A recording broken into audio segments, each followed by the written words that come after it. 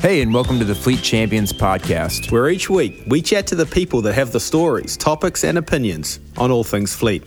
Real champions that keep the world's fleets moving.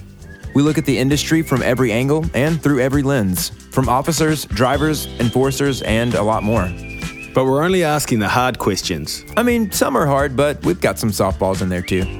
We look at the industry through every angle and from every lens. We hear how they've built things, broken things, and some lessons they've learned along the way so that you don't have to. I'm Tim. I'm Trent, and this podcast is brought to you by Whip Around. Okay, and this is... Yeah. Well, we're back with part 2 of our episode with Jim and Steve on wheel-ins and brakes. The first episode was full of information on wheel-ins, but this one we're going to be talking about brakes. Brakes, well, without brakes, you are up. You wouldn't stop, I'll tell you that. You would not be stopping. And we absolutely know how important brakes are to the safe operation of any vehicle, let alone some of the big rigs that we have out on the roads in the commercial end of the transport sector. So let's kick it off with Jim and Steve, part 2, brakes. Brakes, when we look at the BLT sandwich of compliance violations, brakes is always, if not the top of the list, certainly in that top 3. Something that I imagine is for drivers out on the road, somewhat as complicated for them to assess the condition of brakes when they are out there in the middle of nowhere and trying to get a fair picture of brake quality. Why is that the case, Jim? Okay, fasten your seatbelt, Steve. Here I go. I warned you, Tim. I love it. This is one of the issues that I have struggled with all of my career, from the time I was driving, and every year I've been writing about it. And every brake story I write, this comes up, and it's just crazy. Drivers are drivers. Brakes are brakes. They're a maintenance issue. Somebody somewhere down the line, 49 CFR, something or other, decided that drivers would be responsible for the vehicle. That means, the lights, the windshield wipers, the door hinges, the fuel tanks, and the brakes all had to be under the driver's purview, and that person would be held responsible for their condition at roadside in events like road check. Well, if you think back to the basic air brake endorsement that any commercial driver has taken, they put this thing up on the wall. It's got a ton of hoses and tanks and pipes and valves, and this is supposed to represent a tractor air brake system. The drivers sit there and their eyes glaze over, and they just remember enough to pass the test. But the day they walk out the door, they have no idea what an R12 valve is and an R1 or a relay valve or an anti-compounding valve, or where the blue line goes to the yellow line or the red line and which one's hooked to the brake pedal. And frankly, it doesn't matter.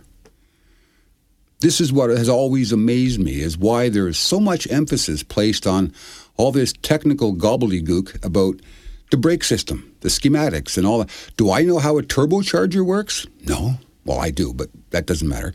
How about, high-pressure direct injection? Do I know how that works? Do I need to know? No. Look inside a transmission. There's tons and tons of gears. Why don't I spend a week in truck driving school learning why this cog has 37 teeth and this one has 237 teeth? I don't need to know. It works or it doesn't, right? Same with the brakes. Do I need to know that the anti-compounding valve isn't working or where it is on the truck? No. I need to know what those brakes are supposed to do and how I can determine if they're not doing their job. And really, the whole issue of brake adjustment has clouded the issue of proper brake condition and proper brake inspection for drivers, because everybody's worried about exceeding that 2-inch stroke length on a Type 30 chamber.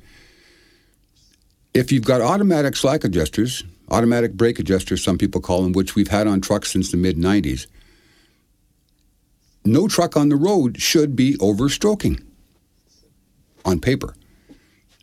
But yet we still see about 20% every year at roadside, road check and the various operation air brake checks that they do, about 20% of the trucks being taken off the road for overstroking brakes.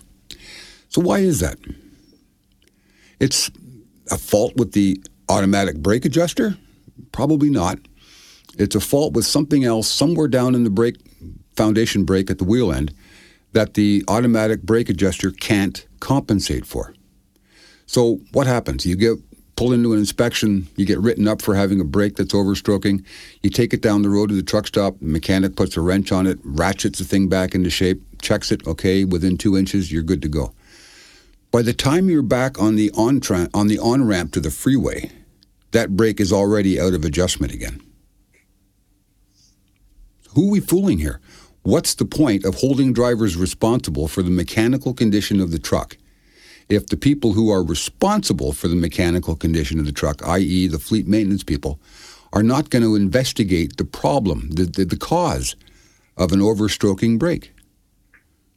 The driver can't. I've never met a driver in all my years, 40 years in this business, 44 almost, who's ever done a mark and measure brake inspection, which is required, according to the pre-trip inspection requirements in Canada and the U.S.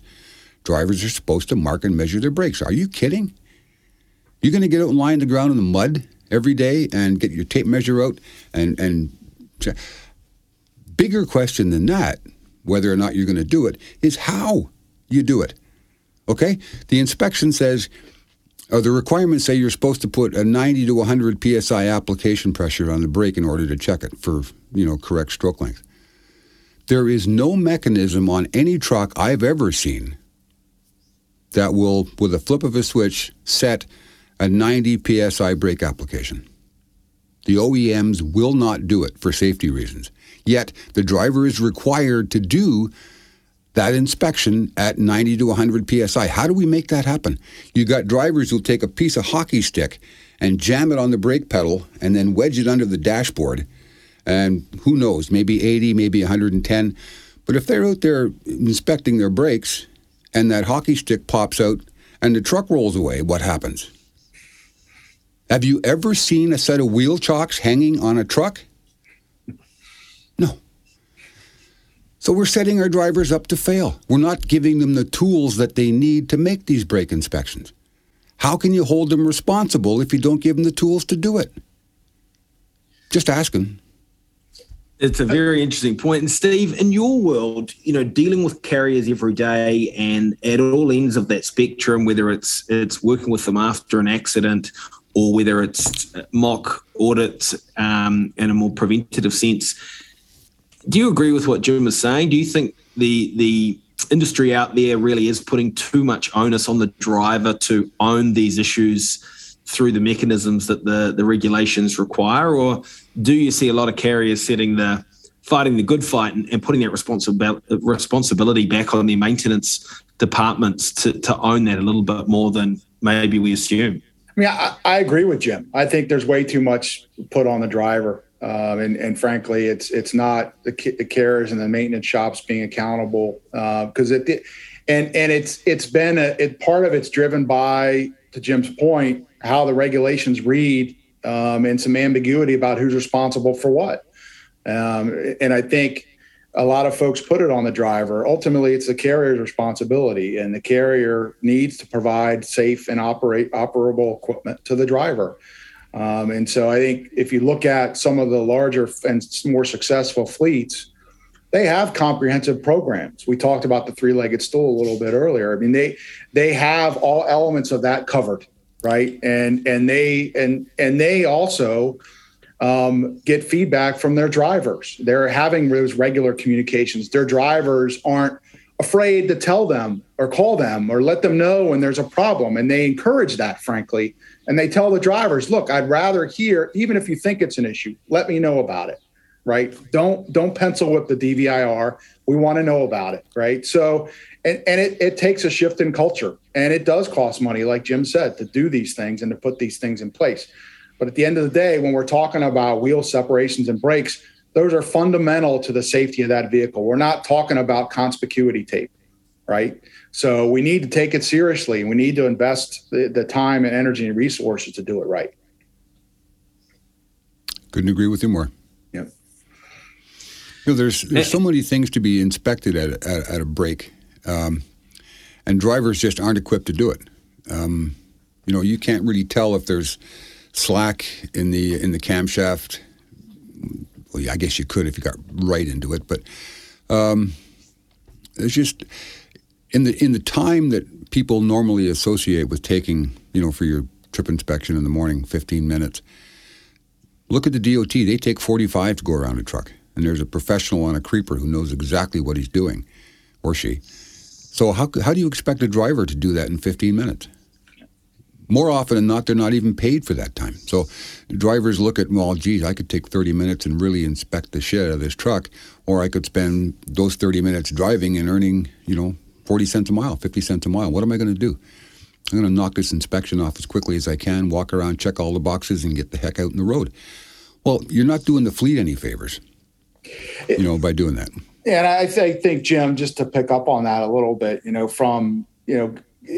given the operational realities, right? You were a driver for 20 years. We know what happens every day out there in the field. So from a practical standpoint, and given your experience, what would you think would be the expectations on those drivers, for on the brake side? Really some practical tips we can offer to them and really pointed back on the carrier side, what things would be really in their bailiwick from your perspective to help get those kind of roles and responsibilities worked out to the extent that we've got kind of operational readiness and everyone understands what's going to be the best optimal use of time. What are your thoughts there? It's always stressed in those air brake courses not to rely on, the 90-degree angle of the slack adjuster to the push rod when it's applied. What else have you got to go on? Like I said, absent a mark and measure or a tug on the push rod, which drivers aren't going to do. So why not tell them, get down on one knee and look. Is the slack adjuster at approximately 90 degrees when you're with the parking brakes on? Now, that can lead to a false sense of security because the parking brake has a spring inside that applies roughly 60 pounds of pressure to the diaphragm. So you're still short of 100, which is what the DOT will measure you at. And if you're at 60 and you're at 1 3/4 on your push rod, or you kind of look about that, if you apply the extra 40 pounds, that could push you beyond your 2-inch stroke limit. That's a technical requirement. As a driver, I want to know that my brakes are working. So I check them when they're released. The brakes are retracted, slack adjuster's back where it belongs. I put the spring brakes on. I get a 60-pound application. It's kind of 90 degrees. I know there's something good happening down there. May not be perfect, but it's good.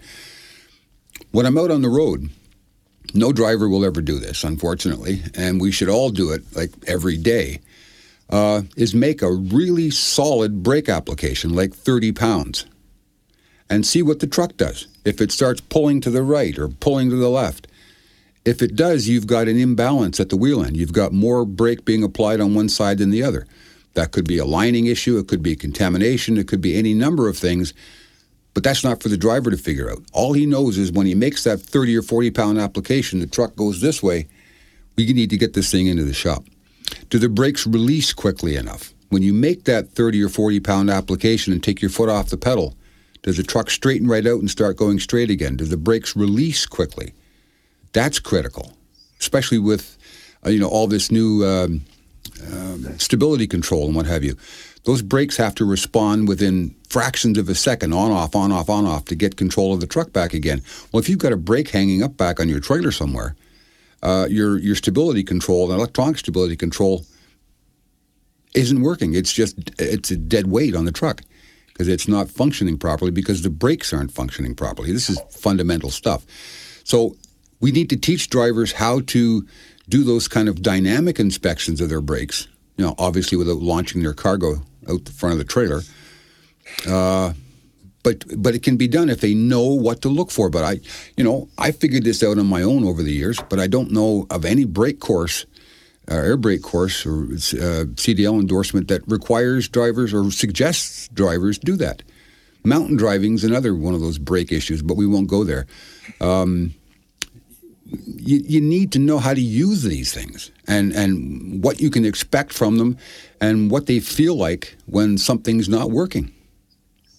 But we're so busy with our schematics and our relay valves and our anti-compounding valves, nobody has a clue what brakes feel like when they're not working properly, except that the truck doesn't stop. Just keep right on going. No, you're right. It's interesting. You talk about stability control systems, and you mentioned earlier about automatic brake adjusters, and a lot of folks believe that these things are the silver bullet, right? So I put this stuff on my equipment.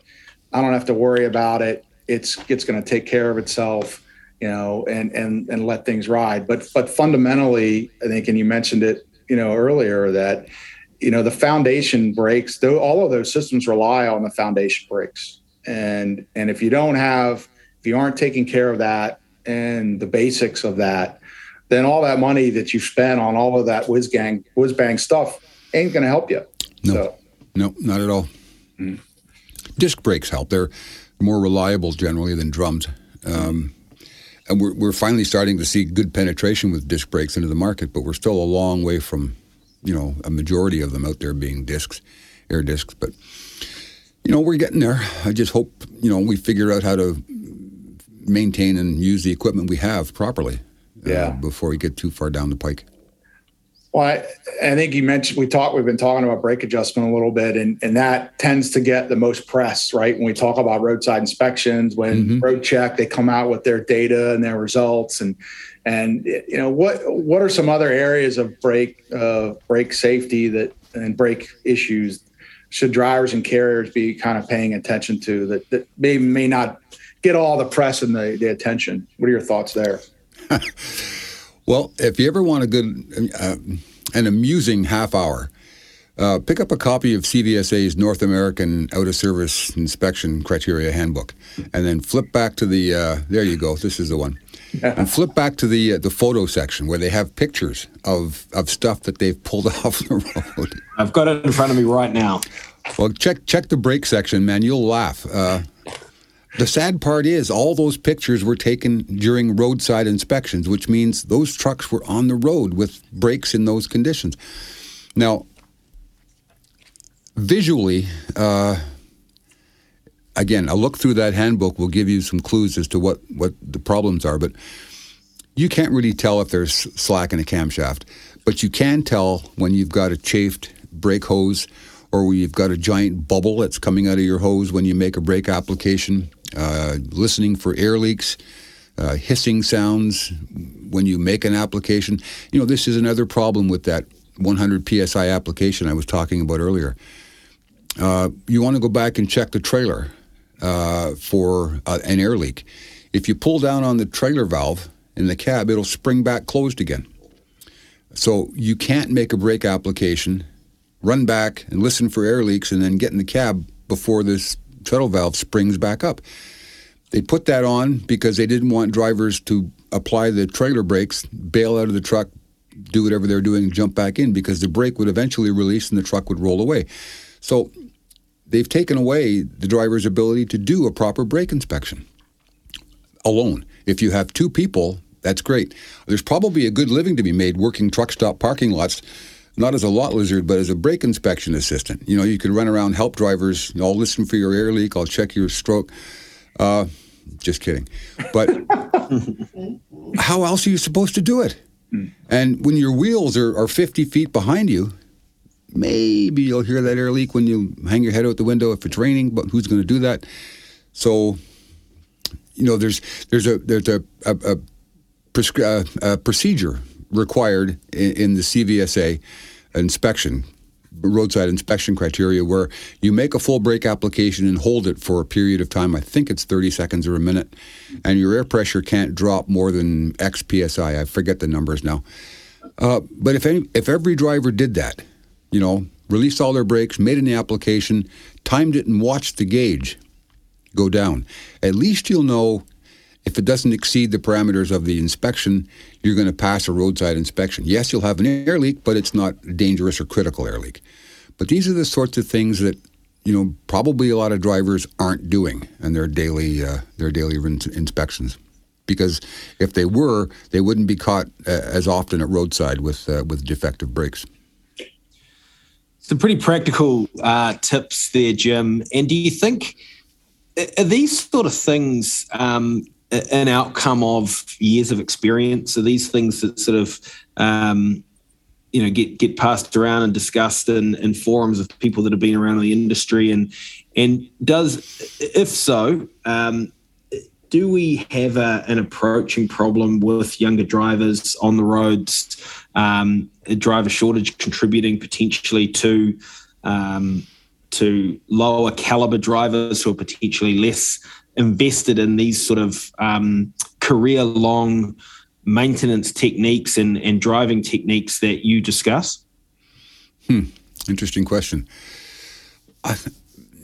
There are differences in the drivers we see coming into the industry today, younger ones, compared to the drivers who were 20 years old 40 years ago.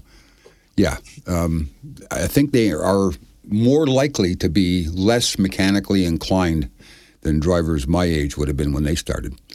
So that's not a problem if you work around it and teach them, the proper inspection procedures, but not just by rote. You have to teach them in a way that they understand what's happening at the wheel end. When you apply pressure to the diaphragm, the push rod moves out.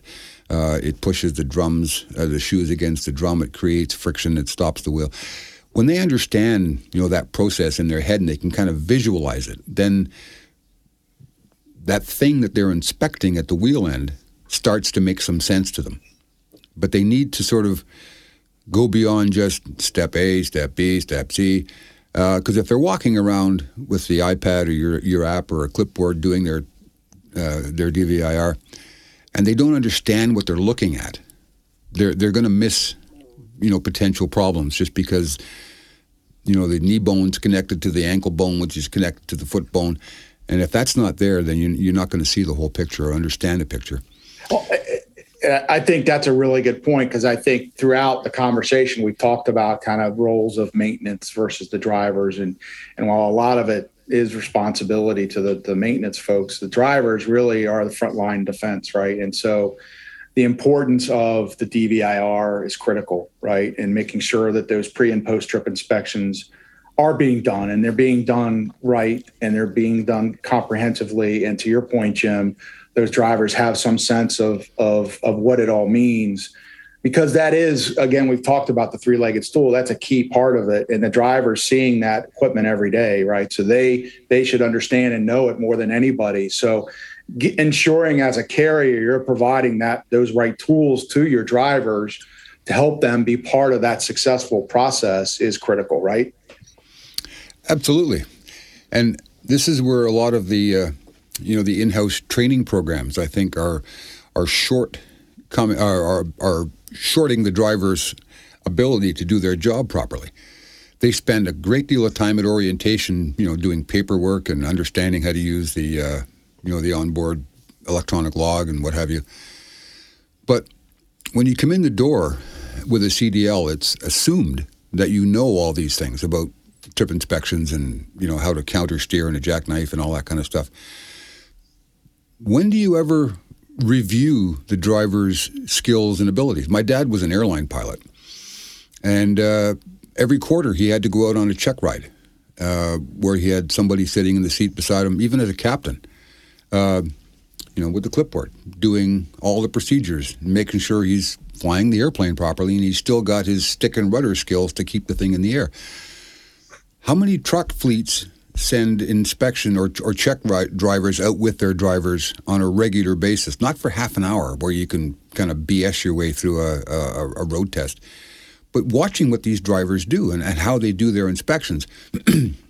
Better still, bringing drivers in on a Saturday, which you have to pay them for, and fleets don't want to do that, but taking a small group, 5-10 drivers, and walking them around the truck, step by step, doing this trip inspection. Not just pointing at a wheel and go, well, that's a wheel, you have to check the lug nuts by turn. Get down on your knees and get behind the thing. This is what you look for. You see this rust here? That indicates possibly a cracked spring. You see this little streak of oil here? Well, that indicates possibly an oil leak somewhere. And walk them right through it, right up in their face. Fleets don't do it. And they assume drivers already know how to do it because somewhere in 49 CFR it says they're supposed to know how to do it. And we take that at face value and come up wanting every time. And to get back to your point about younger drivers, they're taught just the basics in school, in driving school. You can't fault the student for that. You can't fault the driver. But then if you wanted to teach them enough to be, professional drivers, the course would take 12 weeks and cost $12,000. Who's going to pay for that? You want to, see an exodus of students from driving schools, hike the price up to 12 weeks and $12,000. It's the fleets that need to be doing that. If they want, decent help coming in the door, you're going to take somebody who's qualified, has a CDL. Now let's make them a truck driver. Put them through that training, do the trip inspections, go out on the road and make a 40-pound brake application. This is what it feels like with a fully loaded trailer when you hammer on that brake pedal. I'll bet there's, 2-3% of the drivers out there on the road today have ever experienced a full brake application, panic stop, live to tell the tale, and learn something from it. It just doesn't happen. In aviation, they put pilots in simulators to do all kinds of crazy stunts that you can't do in a real airplane. But in trucking, you go down the road all your life making 20-pound brake applications when you come into a red light because you're a really good driver and you don't exceed the speed of the truck and you don't do all this bad stuff. You have no idea what it feels like to make a panic stop because you've never had to make one. One day you might, and it's good to know what it feels like. That's a very, very good point, Jim. And I think, personally, I've learned not only a lot about wheel ends, brake systems, but a lot for us to take away, I think, and even work with our customers on better ways that they can leverage technology to apply a little bit more relevant focus on some of these areas, look for some of these indicators, help guide their drivers in more sort of meaningful ways that aren't just ticking the box of whether they can feel a lug nut's tight enough or not. To round out, I'm sure we could sit here all day, and I probably will end up spending the rest of the day looking at these pictures that you've pointed out to me in the back of the out-of-service criteria booklet, which are just astonishing if anyone's got a copy of it lying around. We're in the middle of road check at the moment. The focus is on wheel ends. What do you expect some of the data to come out of the 72-hour blitz to look like? Do you think there's going to be some meaningful indicators of a problem that is not being properly addressed? And do you think anything is going to come from this year's road check, considering all of the things that you've walked us through today? Well, I predict we'll get about 20% brake out of service rate. Nothing new there. It's been that way for decades. Yeah. Their emphasis on wheel ends is an interesting one this year. I'm curious as to how they're going to go about inspecting wheel ends because, as I said, you can't tell if a lug nut's loose just by putting your hand on it. So if CVSA is bringing torque wrenches to the game, I think that gives them an unfair advantage. But it will illustrate to fleets, how many lug nuts are maybe dangerously loose. Again, when you get to a roadside inspection and a defect is discovered by a roadside inspector, that defect could easily have been discovered by a driver. They don't invent them there at the roadside. They don't create them at roadside. So I think it speaks to what they may find are, weeping wheel seals, broken sight glasses, which would cause, oil to leak out or seep out. If they see a lot of wheels that are wet, on the inside with streaked oil that's come out of the inside seal, those trucks will be taken out of service. But presumably any other year when wheel ends weren't the focus, problems like that would have showed up too, and they would have been cited and written up and recorded. So I don't really know what to expect from results this year. And how they're going to go about achieving, meaningful numbers. Because like I said, if the only way you can tell if the lug nuts are tight is to check the torque on them. So who knows? And, I don't even want to go here, but I'm going to do it anyway. If a DOT inspector puts a torque wrench on a lug nut and twists it, is he or she now liable for the tightness of that lug nut? Have they upset the balance? So if my wheel nuts came off after a DOT guy put a torque wrench on it, I'd be taking that into court. Yeah. So that's kind of, I don't know what they're going to do. It sounds like something Steve's got a sparkle in his eye to take on and champion in the next couple of months after road check by the looks of things. Jim, that was absolutely fascinating to me, not being a huge expert in the technicalities of some of these things, and hand on heart, I learned a lot about not only the components and why they're so important, but I guess the approach to the outcome of these and the role that drivers play, the role that carriers play, the role that mechanics play in this, all being somewhat different to the in a practical sense to what the rules and regulations outline in CFR. So thank you from me. Thank you for taking the time and giving us that insight to something that clearly you're very knowledgeable about and passionate about. I know that our listeners are going to really enjoy it. Well, there you have it, and we weren't lying. I mean, Jim Park is one of those guys that if he was my mechanic, I would take my car into him every day just to get him to talk me through what was wrong with it and how we can make my vehicle safer. Huge insights into something that I guess what? I guess we will just take and utilize that information, put it to good use, and once again, say a big thanks to Jim and Steve for all the good info and for coming on to the show. Absolutely. Jim, hopefully we can get Jim back on. Hopefully we can get Jim back on, because I think brakes and wheel ends are only the start of the amount of knowledge and passion he's got for these sort of things. So I hope you enjoyed it. And once again, big thanks to our two experts in the room, Steve Keppler from Scope Elitis Transportation Consulting and Jim Park, Built for Podcasts. This episode was brought to you by Whip Around. Take control, improve the safety and compliance of your fleet, reduce costs and downtime, and become a true fleet champion. Go to whiparound.com to learn more and to try it for free.